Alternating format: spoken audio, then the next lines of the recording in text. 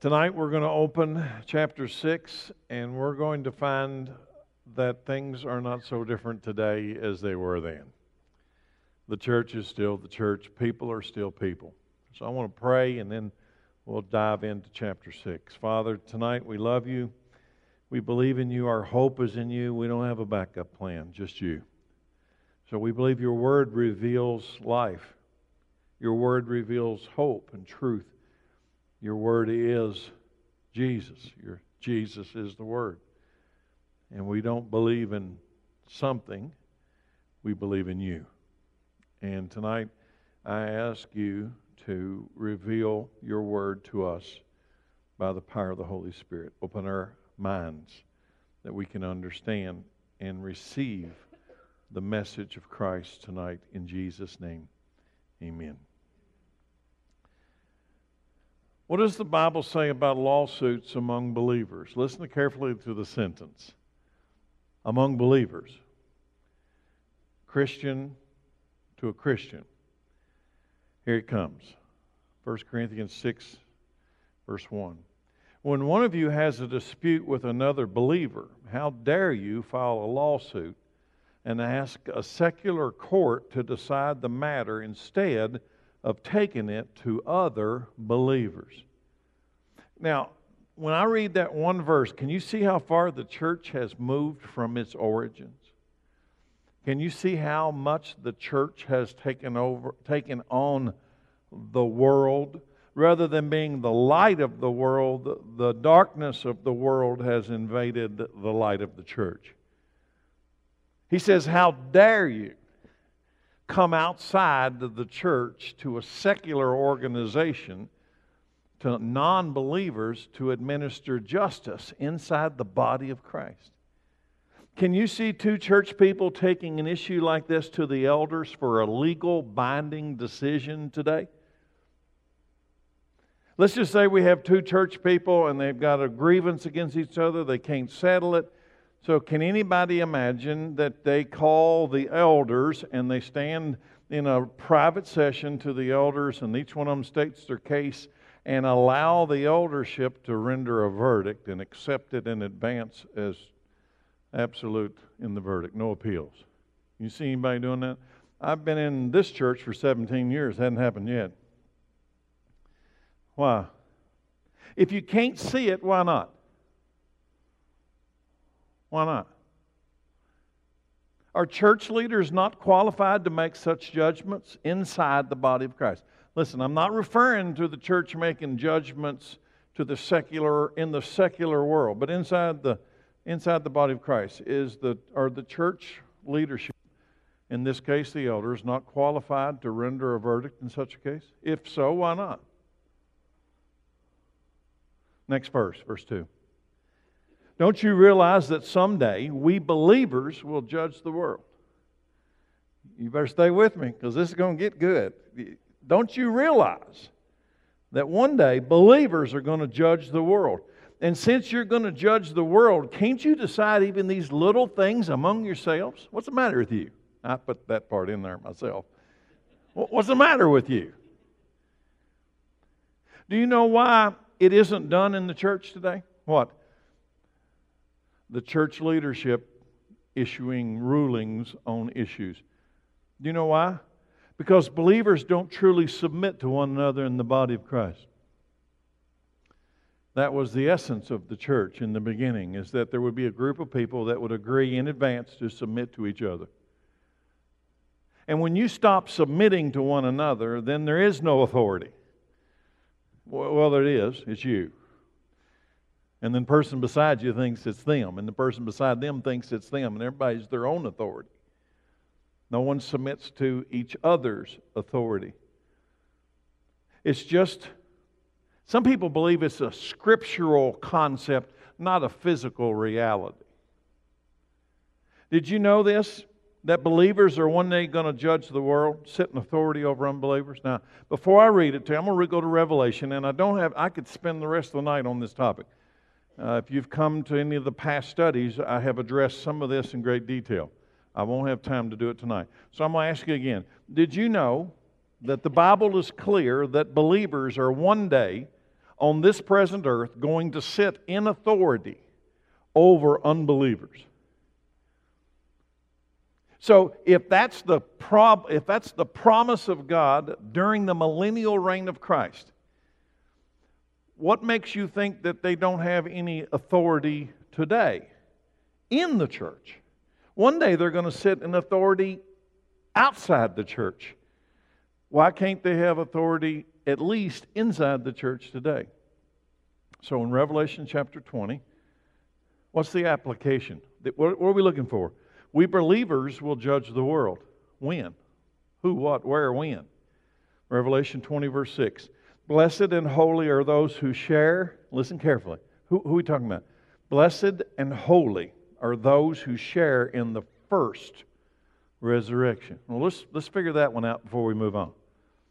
First resurrection. The Apostle Paul writes a letter to the church at Thessalonica.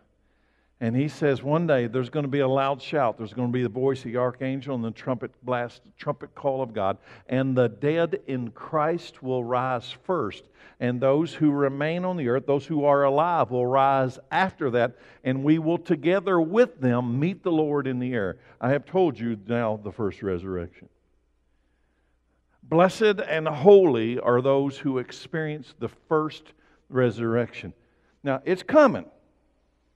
I don't know when it's going to come. I don't know the day. But I believe with all of my heart. If you're in the room tonight and you say you believe in Jesus, but you don't believe in that. Really? Because Paul encountered Jesus, and Jesus told Paul, he says, I have this directly from the Lord. Paul said that. There's going to be a loud shout, voice of the archangel, trumpet blast, dead in Christ. Only dead in Christ. If you're not in Christ, sorry about your luck. The dead in Christ are going to rise. What's going to happen? Blessed and holy are those who share in the first resurrection. For them, the second death holds no power. Why? Why?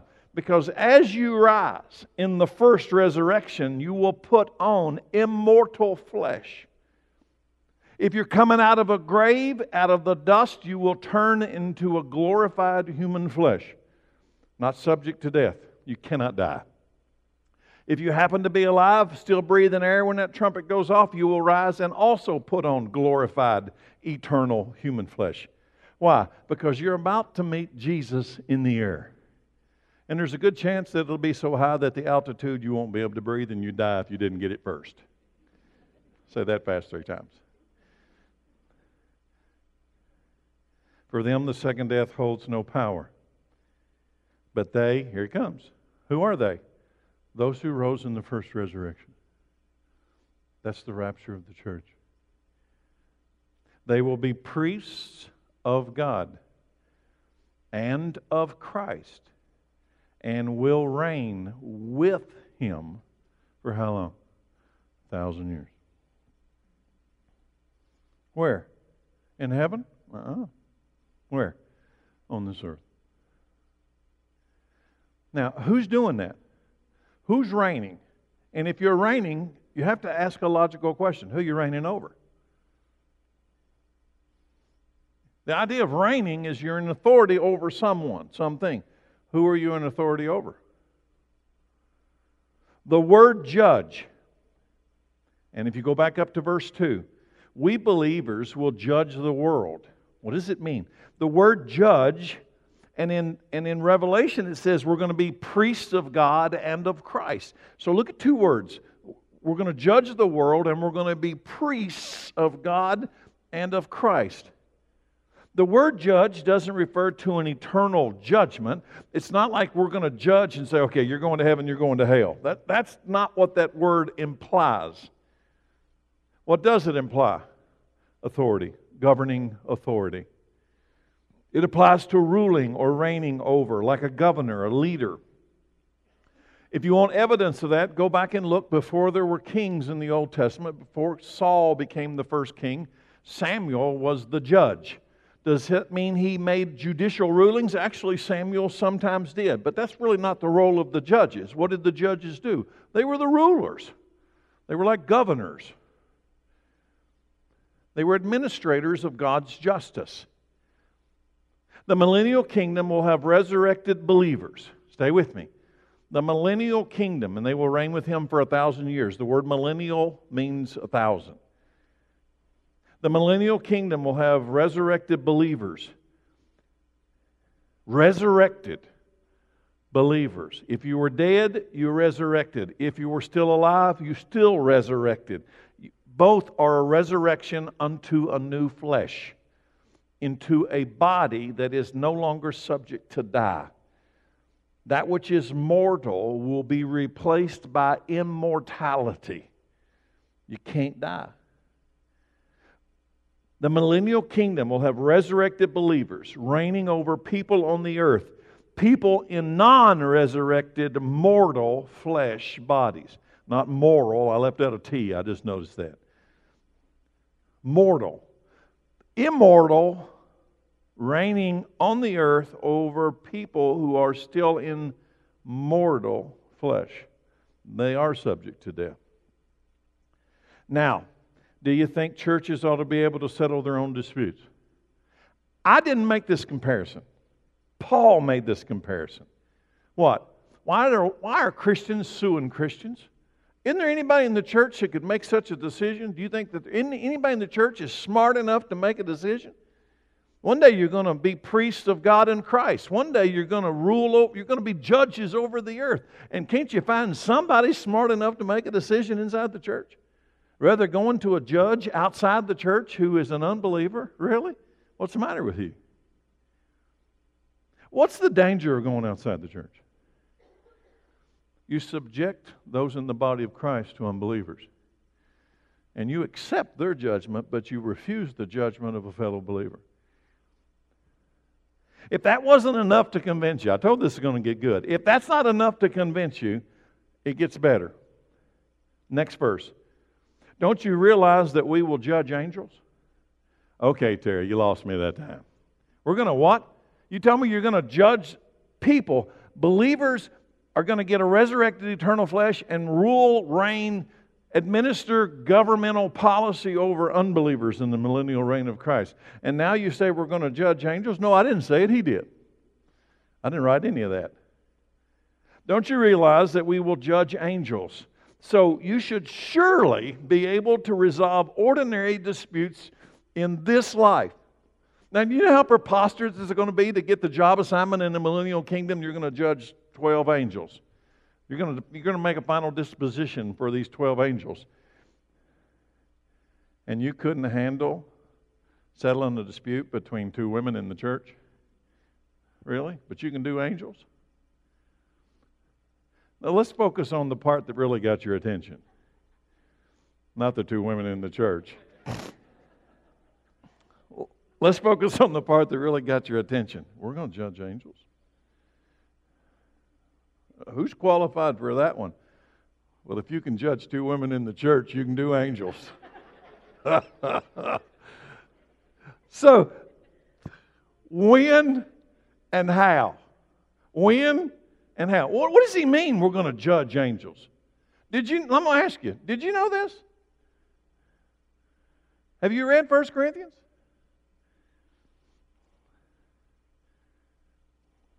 Let's go to 2 Peter chapter 2. And I could spend a long time on this, but that's really not the point. I just want you to understand that these things connect. Peter says, "For God did not spare even the angels who sin." What are demons? What are demons? They're angels who have joined in the rebellion of Satan. They're demons. They're spirits. They're spirits. They are evil spirits. Demons are evil spirits. Okay? They are heavenly beings. They are created beings. They're not eternal from the perspective they have always been. And some of them rebelled. Now, let me read it again. "For God did not spare even the angels who sinned. He threw them into hell, in gloomy pits of darkness, where they will be held until when?" You know they're there now? You know they're there now? Not, are all demons in hell? No. Are some demons in hell today? Yes. Some of them have been locked away, waiting judgment that will happen on the day of judgment. Who's going to do it? What did Paul say? Go back up to 1 Corinthians 6:3. Don't you realize that we will judge angels? Did you think we were here to serve angels, or angels are here to serve people? If I asked you that question, and I wasn't in the middle of 1 Corinthians, and I said, let me ask you a question, church people. Do you think we are here for angels, or angels are here for us? Which one? That'd be an interesting question. Hebrews 1:14 answers the question. Therefore, angels are only servants. Spirits. Notice the word. Angels are only servants. They are spirits sent to care for people who will inherit salvation. So who's here for who? Angels are here for us. Now, how do you think churches should be able to settle their own disputes? Do you think that we ought to be able to, inside our congregation, be able to settle our own disputes? Well, let's go to verse 4, back to the topic, okay? If you have legal disputes about such matters, why go to outside judges who were not respected by the church? It's a good question. I am saying this to shame you. Isn't there anyone in all the church who is wise enough to decide these issues? But instead, one believer sues another right in front of unbelievers. Now, Paul is revealing the danger. Right in front of unbelievers. The world is watching us do it. So, should a believer sue another believer at all? What's your conclusion so far in 6 verses? What's your conclusion? Should a believer, should a Christian sue a Christian? Let's say you're not in the same congregation. You're in a different congregation.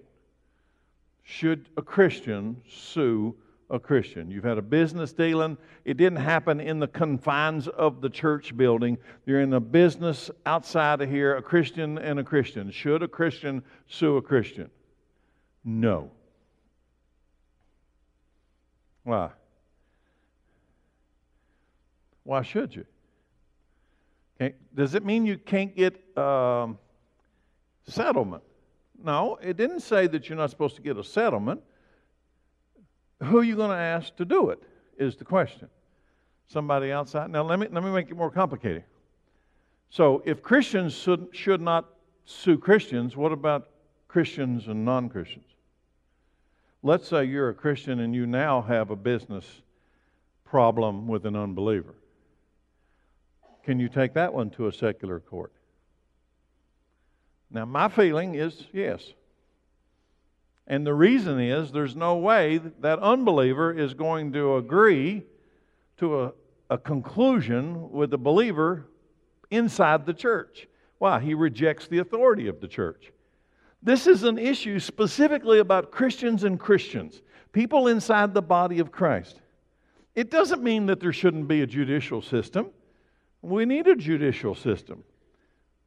But there is one for Christians inside the church. There should be another for Christians and outside, or unbelievers altogether. Verse 7. Even to have such lawsuits with one another. With one another. Are we talking about non-believers? No, we're not talking about non-believers. Even to have such lawsuits with one another is a defeat for the church. Why? Why not just accept, I love this part, why not just accept the injustice and leave it at that? Why not let yourself be cheated? In other words, let me tell you what that means. Let's say there's two of you and you can't come to agreement, and it's a legitimate difference. All right, it's not bogus, it's not stupid, that each one of you thinks you're right. You know what he says? One of you ought to be strong enough in your faith to say, I'm just going to let it go. I think I'm right. I think he's wrong. But you know what? I'm going to let it go. I'm letting it go. Look what he says. He says, why not let yourself be cheated? Just let it go. Because who's the real judge that's watching the courtroom scene unfold? God. And He's watching us. And you know what? If two of you, and one of you says, you know what, I'm just going to let it go. I have the ability to just say, let it go. And the other one doesn't want to let it go, but you say, I'll let you win. I'm going to let you win. If you think I owe you $5,000, I'm going to give you $5,000. And God watches that courtroom scene. Who's God going to honor? Who's He going to honor? He's the ultimate judge. He's going to honor the one who says, you know what? The essence of the body of Christ is we submit to one another in love.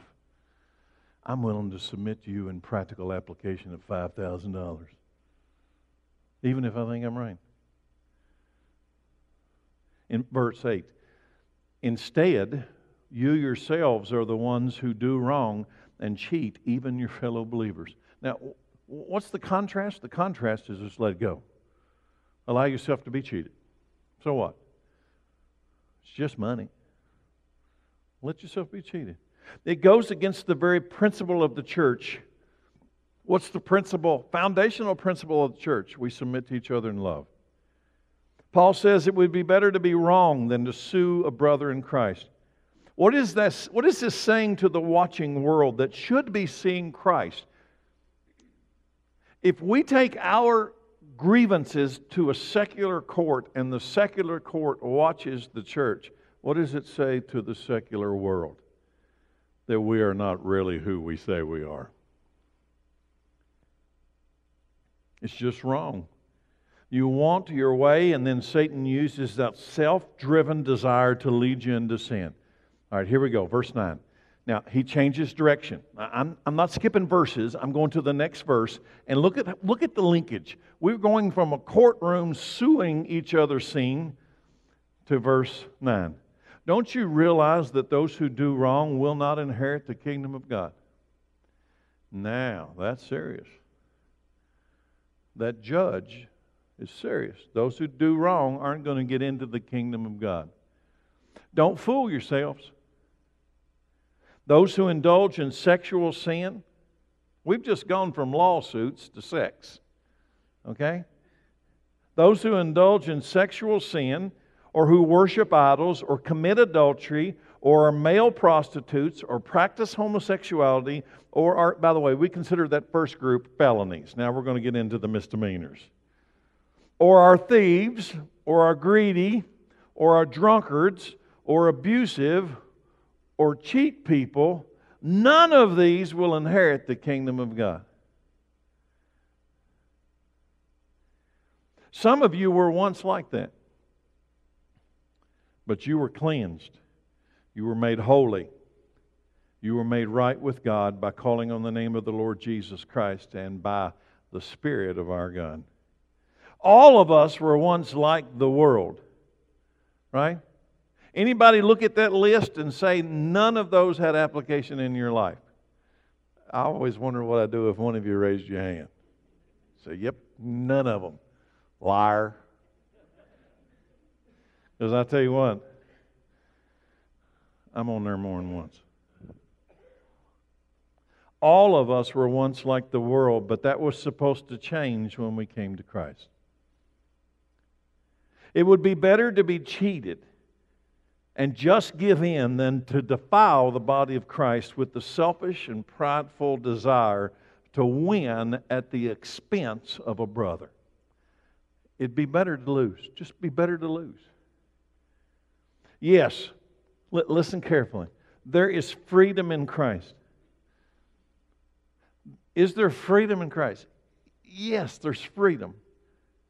But not everything is good for the body. Is there freedom? Now, I want you to notice this transition. We've gone in one chapter, chapter 6, we've gone from lawsuits among believers to that list of sexual sins all the way down to cheating. And now all of a sudden, he's going to talk about freedom. Freedom to do what? Here we go, verse 12. You say I'm allowed to do anything. But not everything is good for you. And even though I am allowed to do anything, I must not become a slave to anything. You say food was made for the stomach and the stomach for food. This is true, though someday God will do away with both of them. But you can't say that our bodies were made for sexual immorality. They were made for the Lord, and the Lord cares about our bodies. Can you understand how much material we've just covered inside, 13 verses? How many different topics have just been addressed by Paul? 13 verses. I must not become a slave to anything. You say, and listen, what was the gospel Paul was delivering to the Gentile church? You're free from the law of Moses. You don't have to become a Jew to become a follower of Jesus. You don't have to have this circumcision. You don't have to have these 614 mitzvahs, these 614 rules about what you can do on Saturday and you can't do during this and you can't eat this and you do it. You have freedom. You have freedom. Understand, if you don't understand what he's talking about, you're going to miss the idea. He says, you say, I'm allowed to do anything. Paul, you said I can do anything, that I'm under grace. I can do anything. I'm free. And Paul says, yeah, that's exactly what I said. You're free, but not everything is good for you. Don't think freedom means everything goes. That's not what it means. That's not freedom. I must not become a slave to anything other than Christ. I must not be controlled by anything other than Christ. The stomach, here's his example, not my example, his example. The stomach craves food, and the reality is we are a slave to that craving. I must eat. Right? Your stomach craves food. In fact, if you don't eat, you'll die. Jesus reveals that He has food that satisfies that craving. What? Everybody in here's got it. Some of us have got it bigger than others. Okay? What? We crave food, that our human flesh craves food. It comes from God, this craving. That's how He satisfies the fuel system of our body.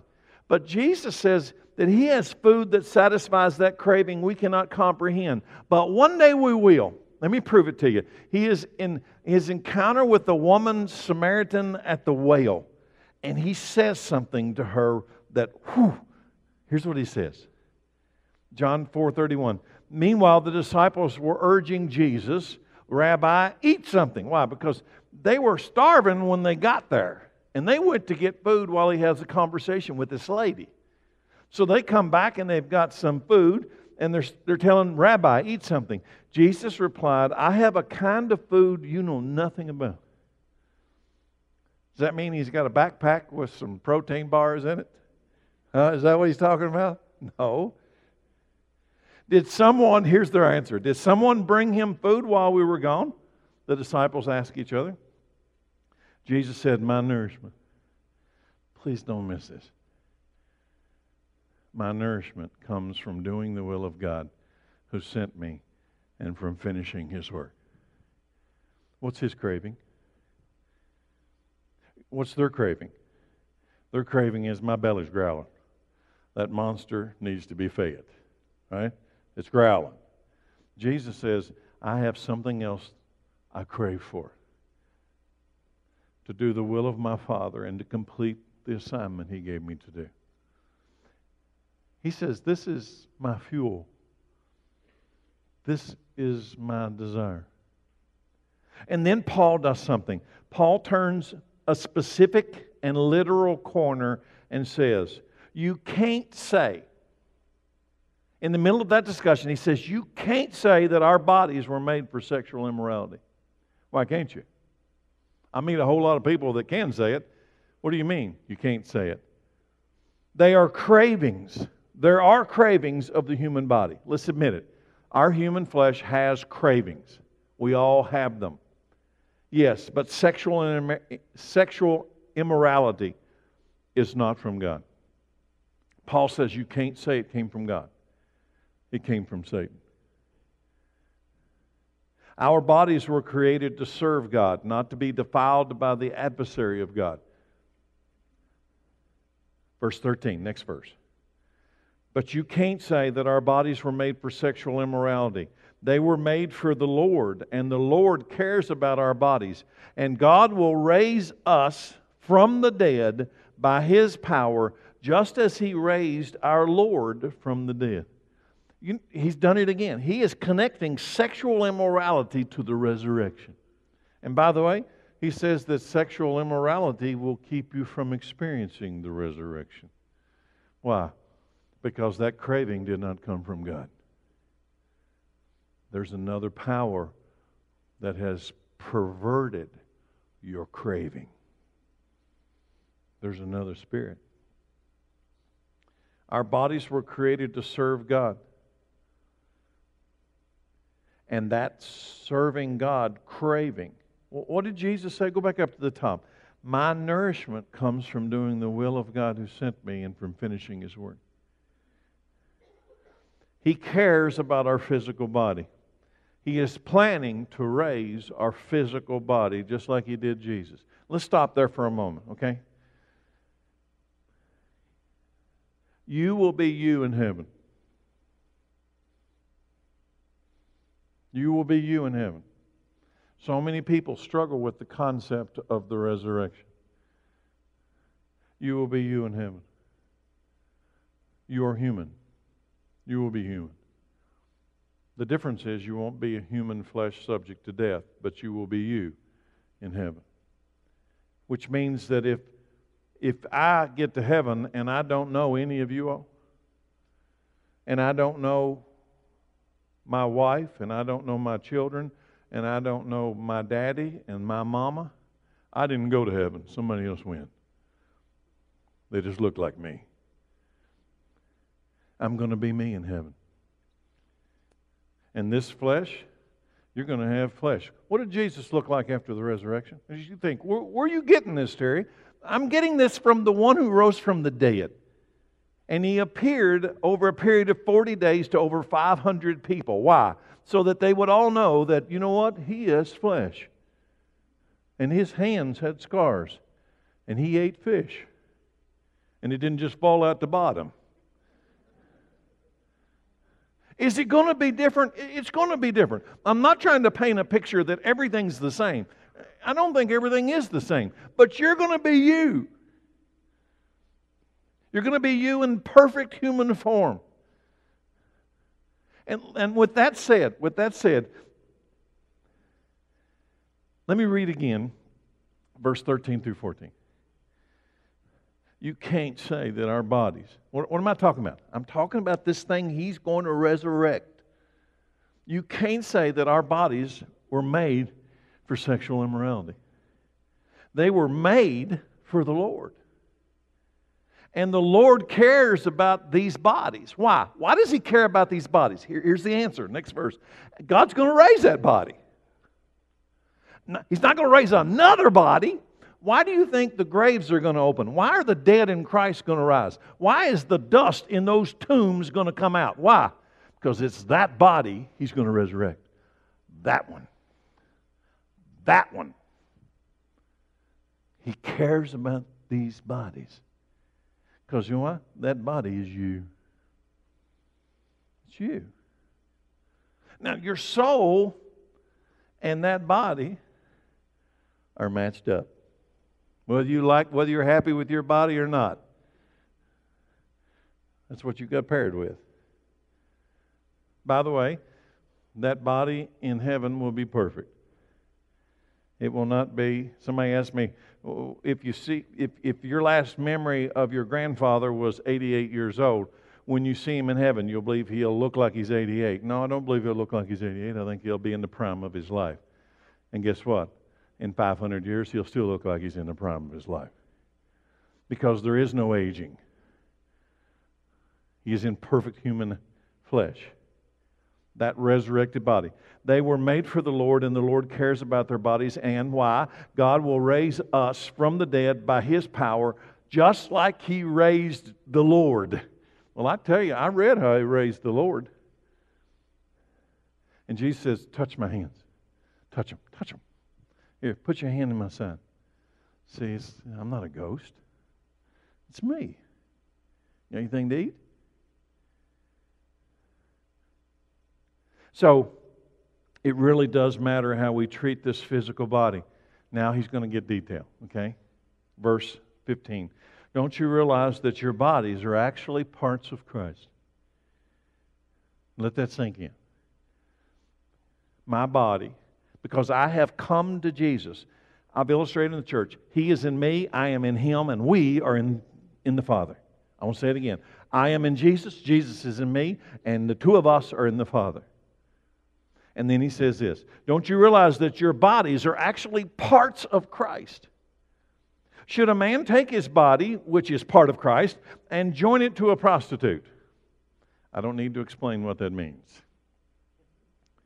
And don't you realize that if a man joins himself to a prostitute, he becomes one body with her? I hope I don't have to explain what that means either. For the Scriptures say the two are united into one. But the person who is joined to the Lord is what? One spirit with Him. I am in Him, He is in me, we are in the Father. So let's paint the picture, okay? If I am in Him and He is in me and we are in the Father, and then I go and unite myself with the prostitute, what happens to this fellowship? No big deal? No big deal? Oh, I am free to do anything, right? I live in the age of grace. Sin increases, grace increases more. Sin, sin, sin, grace, grace, grace, grace. Sin, sin, sin, sin, sin, grace, grace, grace, grace, grace, grace, grace. Grace always wins, right?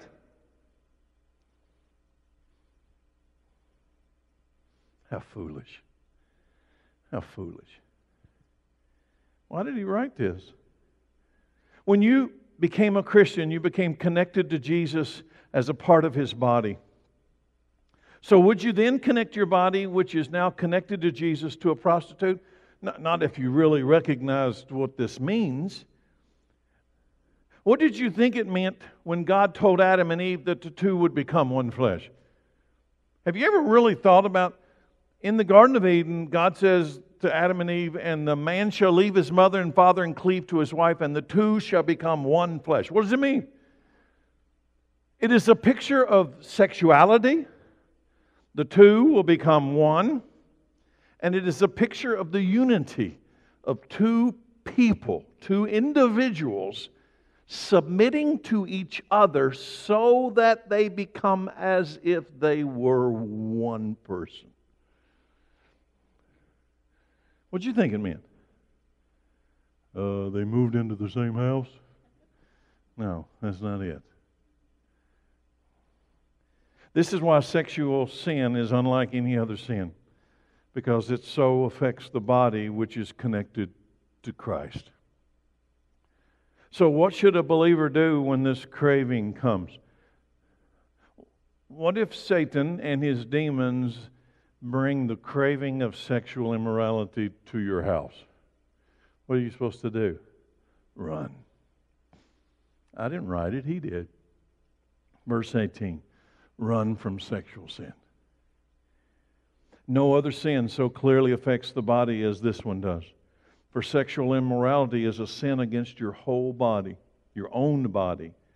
Don't you realize that your body is the temple of the Holy Spirit, who lives in you and was given to you by God? You do not belong to yourself, for God bought you at a high price. So you must honor God with your body. I want you to pause with me for a moment and ask the question. After reading the first 6 chapters from Paul to the church at Corinth, can anyone imagine why the modern American church is struggling so much with this battle over sexual immorality? Why is this issue in the church at all today?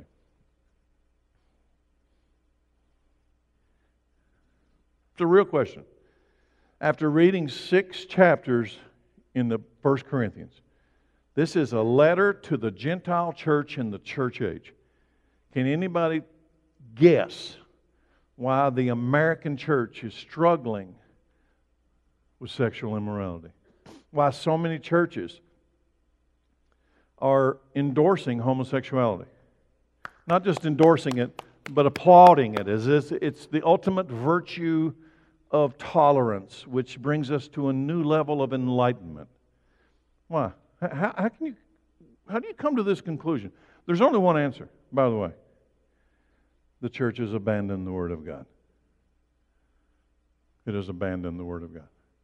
You can't read 1 Corinthians and come to a conclusion that you're going to ordain homosexuals to lead your church. You can't come to that conclusion. You'll have to throw this book out. And I'm going to ask you, what's going to happen when you throw the book out? Can you have Jesus and get rid of the book?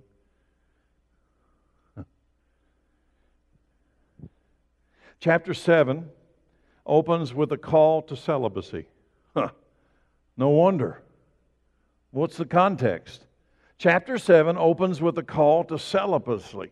Yeah, that too. Celibacy. Verse 1. Now, regarding the question you ask in your letter, yes, it is good to live a celibate life. And just in case there's 3 people here that don't know what that word means, it means that you don't have sexual relations at all. Okay?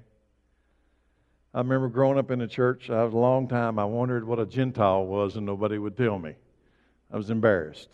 So maybe you're wondering what a celibate is. But verse 2, but because there is so much sexual immorality, each man should have his own wife and each woman should have her own husband.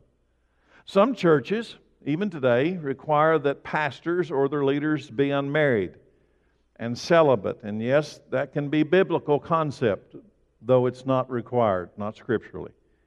If not celibate, then each of you gets one. Each of you gets one. You won't need more than that. And after 37 years of marriage, I can't even imagine wanting more than one. Okay? One's enough. Okay? It's enough.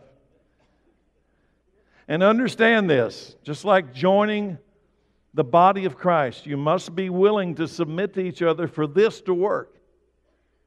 If you don't want to submit, don't get married. I do pre-marriage counseling, and I have this thing that I go through. And you ought to see the bug eyes of some of these young people who are sitting in front of my desk. And I'll go through a list of things and say, if you don't want, example, if you don't want to, I look at the wife, the to-be, if you don't want to submit to him, don't get married. And then I'll look at him. If you don't want to submit to her, don't get married. You don't have to get married. And then I'll just pause. I don't say nothing. Give them about 10 seconds. You don't have to get married. You don't have to. If you don't want to submit to her, don't get married. If you don't want to submit to him, don't get married. Because down deep, they're thinking, I ain't submitting to him. Then don't get married. But I'm really being serious. Then don't do it. You don't have to. You know what the problem is? A lot of people, they want to get married, but they have no intention of doing anything that it'll take to be married. No intention whatsoever.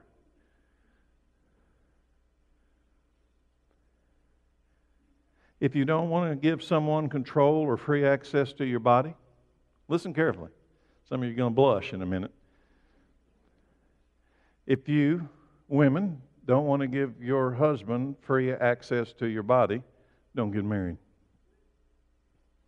Did somebody say amen back there? Or was that a hiccup? I don't want to know. I don't want to know.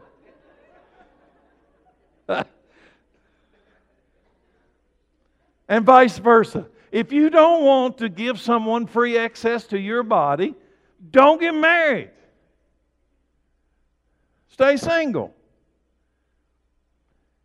Verse 3. The husband should fulfill. By the way, when I do pre-marriage counseling, I read this to every one of them. The husband should fulfill his wife's sexual needs. And the wife should fulfill her husband's needs. The wife gives authority over her body to her husband. And the husband gives authority over his body to his wife. If you're not into that, stay single. Is this complicated? This is not complicated. If you're not into that, if you read that, if I read that to that couple wanting to get married, and they're thinking, that ain't going to happen, then you ought to stay single. However, don't let society pressure you into marriage. I wonder if that's one of the reasons why there's so much divorce. There's a societal pressure. You get, especially a girl, you get a girl that she's in her mid-20s, she hasn't got hitched yet, and everybody what? Yeah, are you still looking? It is better to marry than to fall into sexual immorality outside of marriage. Verse 5. Do not deprive each other of sexual relations. Again, talking about marriage. Unless you both agree to refrain from sexual intimacy for a limited time, so you can give yourselves more completely to prayer. Afterward, you should come together again so that Satan won't be able to tempt you because of your lack of self-control. I say this as a concession, not as a command. But I wish everyone were single just as I am.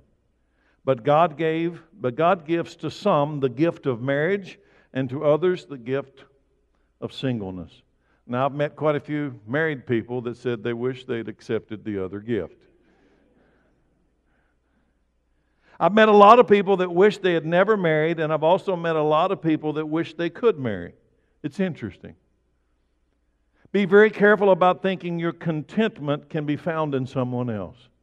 If I'm going to say something important, here it comes. If a wife thinks that her life's contentment will be coming from her husband, she has found a miserable life. Your life's contentment must come from Jesus Christ. Your husband can never play that role. And the other way is true. Husbands, if you think your life's contentment will come from your wife, you've got a miserable life coming. Your contentment, the joy of your heart, comes from Christ, not from your spouse. You cannot create an environment to where your expectations are that partner of yours is going to be superhuman. They can't do it. We can't do it. People can't do it. It's unrealistic. Be very careful about thinking your contentment is always somewhere other than where you are right now. I'd be happy if. No, you won't. No, if you can't find contentment where you are right now, you won't find contentment when you move to the next place. Because contentment has more to do with the inside than any circumstance in your life. Verse 8. So I say to those who aren't married and to widows, it's better to stay unmarried, just as I am. But if they can't control themselves, they should go ahead and marry. It's better to marry than to burn with lust. But for those who are married, I have a command that comes not from me, but from the Lord. A wife must not leave her husband. But if she does leave him, let her remain single, or else be reconciled to him, and the husband must not leave his wife. The decision to marry is a till we stop breathing decision. I'll say it again. If you're not up to that, don't get married. Staying single is much easier to modify than marriage. Amen? It's a lot easier to modify staying single. You ought to try the staying single if you're unsure, because it's a lot easier to modify that one than the other. One can be temporary, the other is to be permanent. But what about people who become Christians after they're married? Okay, this is when I will get in trouble tonight, and I'm planning for it, okay? What about people who become Christians after they're married and they find themselves married or they find themselves married to an unbeliever? What then? Does Paul address it? Yes, he does. Here he comes. Verse 12. Now I will speak to the rest of you, though I do not have a direct command from the Lord. Here it comes. If a Christian man has a wife who is not a believer, and she is willing to continue living with him, he must not leave her. Are you with me? If a Christian man has a wife that's unbeliever, she's willing to stay in this relationship with him. Just because she's an unbeliever is not grounds to divorce her. Okay, here we go. Next one. And if a Christian woman has a husband who is not a believer and he is willing to continue living with her, she must not leave him. Okay? Now it gets complicated. Verse 14. For the Christian wife brings holiness to her marriage, and the Christian husband brings holiness to his marriage. Otherwise, your children would not be holy, but now they are holy.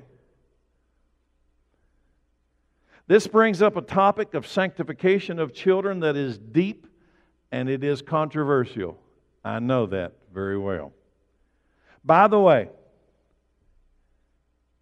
the concept of the age of accountability is found nowhere in the Bible.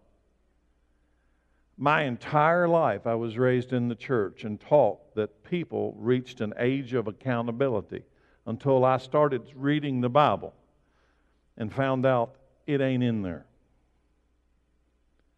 I'm not saying that there isn't an age of accountability. I'm saying it's not in the Bible. Some of you would say, what does it mean, age of accountability? Well, let me give you a picture. The Jewish people celebrate what they call a bar mitzvah.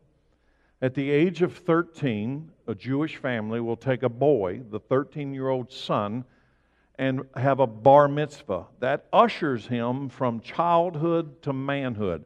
They, the Jewish people, call it 13 years for males. It's a bat mitzvah for a girl. They do girls at 12. Why? Girls develop quicker than boys. So the bat mitzvah for a girl who is ushered from childhood to adulthood is 12. So without saying it, they say that the age of accountability, being able to accept responsibility for your life choices. For a boy is 13 and a girl is 12. That's not in the Bible. I'm not saying it's not true. I'm saying it's not in the Bible. It's just cultural relevance. I will say this, that with all three of my children, I observed that ceremony. With all three of my children. When Chad turned 13, we had a bar mitzvah. I'm sure it was very non-Jewish, but we had a ceremony. And in that ceremony, I brought Chad in front of the family, and I told him and the family that from this day forward, I will treat you differently. From this day forward, I expect from you different than you were as a child.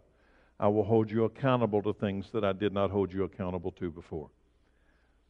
I did that for Chad and Audrey and Michael. Now, here's where I'm going with this. What is it that makes the children holy in verse 14? Go back up and read it. For the Christian wife brings holiness to her marriage. What are we talking about? A believer married to an unbeliever. Stay together.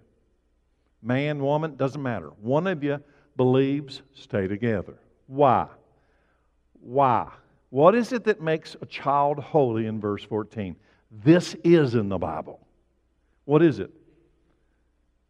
For a Christian wife brings holiness to her marriage, and the Christian husband brings holiness to his marriage. Otherwise, your children would not be holy. But now they are holy. What makes the kids holy? What is it?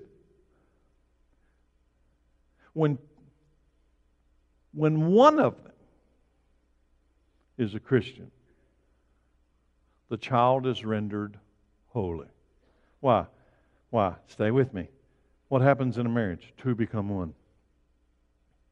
When one of the two is holy and touches the unholy, the child that comes from that union, Paul says, is holy because of the one. Stay with me. Is this controversial? Oh, yeah. When two become one, there are two spiritual events that take place. One is to the unbelieving spouse, and the other is to the children that are born from the union of a believer and an unbeliever.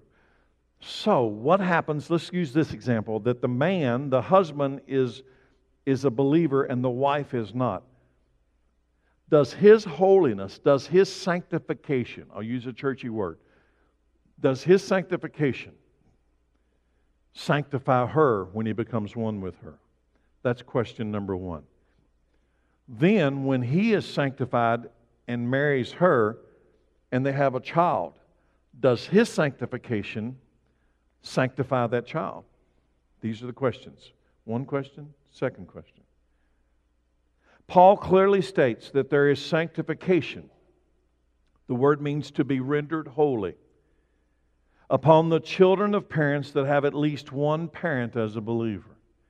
Listen carefully. Paul says, not Terry, that sanctification occurs to a child that has at least one parent that is a believer. Now, let me read the New American Standard of that verse, a very literal translation. For the unbelieving husband is sanctified through his wife, rendered holy. Let me put the word in there. The unbelieving husband, let's say he's not a believer, but he marries a believing woman. The unbelieving husband is made holy through his wife. And the unbelieving wife is made holy through her believing husband. For if not, if one of them isn't holy, one of them isn't sanctified, if of or otherwise your children are unclean, but now they are holy. What is it that makes them clean? What is it? What is it that makes them clean? The sanctification of at least one of their parents. That brings up the next logical question. Nobody wants to ask it. What if neither of the parents are sanctified?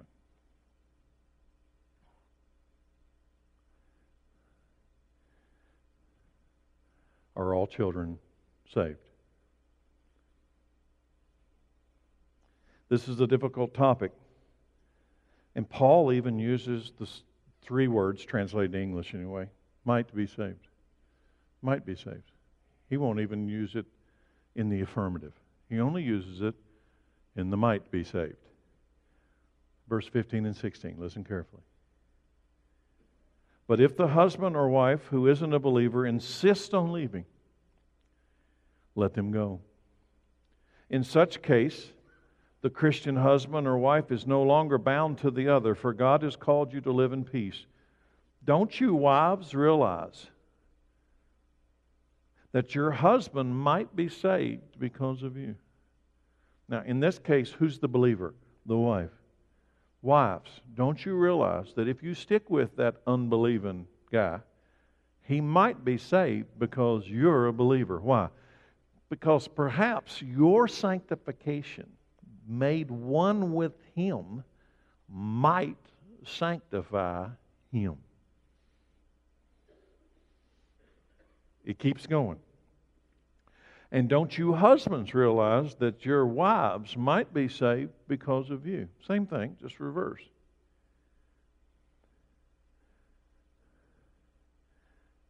Now let me read that same verse in the New American Standard. For how do you know, O wife, whether you will save your husband? Or how do you know, O husband, whether you will save your wife? So here's my conclusion to that very deep topic. I don't know. And because I don't know, I want both of you to be sanctified. That's my answer. I don't know. And because I don't know, there's only one way to be sure. You know what it is? If the husband and the wife are sanctified, that child is sanctified. Because that which was holy produces that which is holy. Now, is there a time when that child, then sanctified from believing parents, reaches a point where they will then have to choose sanctification? Yes. Can you live forever under the sanctification of your parents? No, you cannot. No, you cannot. Where's that line? I don't know. I don't know. So what's the answer? Be sanctified. Be sanctified. Be rendered holy. How? By the blood of Jesus Christ. And then you won't ever have to say, might be saved. Because the blood of Jesus never refers to might be saved. The blood of Jesus always saves. Amen. Father, thank you for your word. Thank you that you have sanctified us. You have rendered us holy by the blood of Christ. And for that, we worship you forever. Thank you for your word, which is powerful and true. Thank you, Lord, that you have given us mercy and understanding so that we might even have the possibility to live under the authority of your word. Now, today, we ask that you empower us to live in the power of your word and the name of Christ. We pray in Jesus' name. Amen. Amen. Thank you all for being here.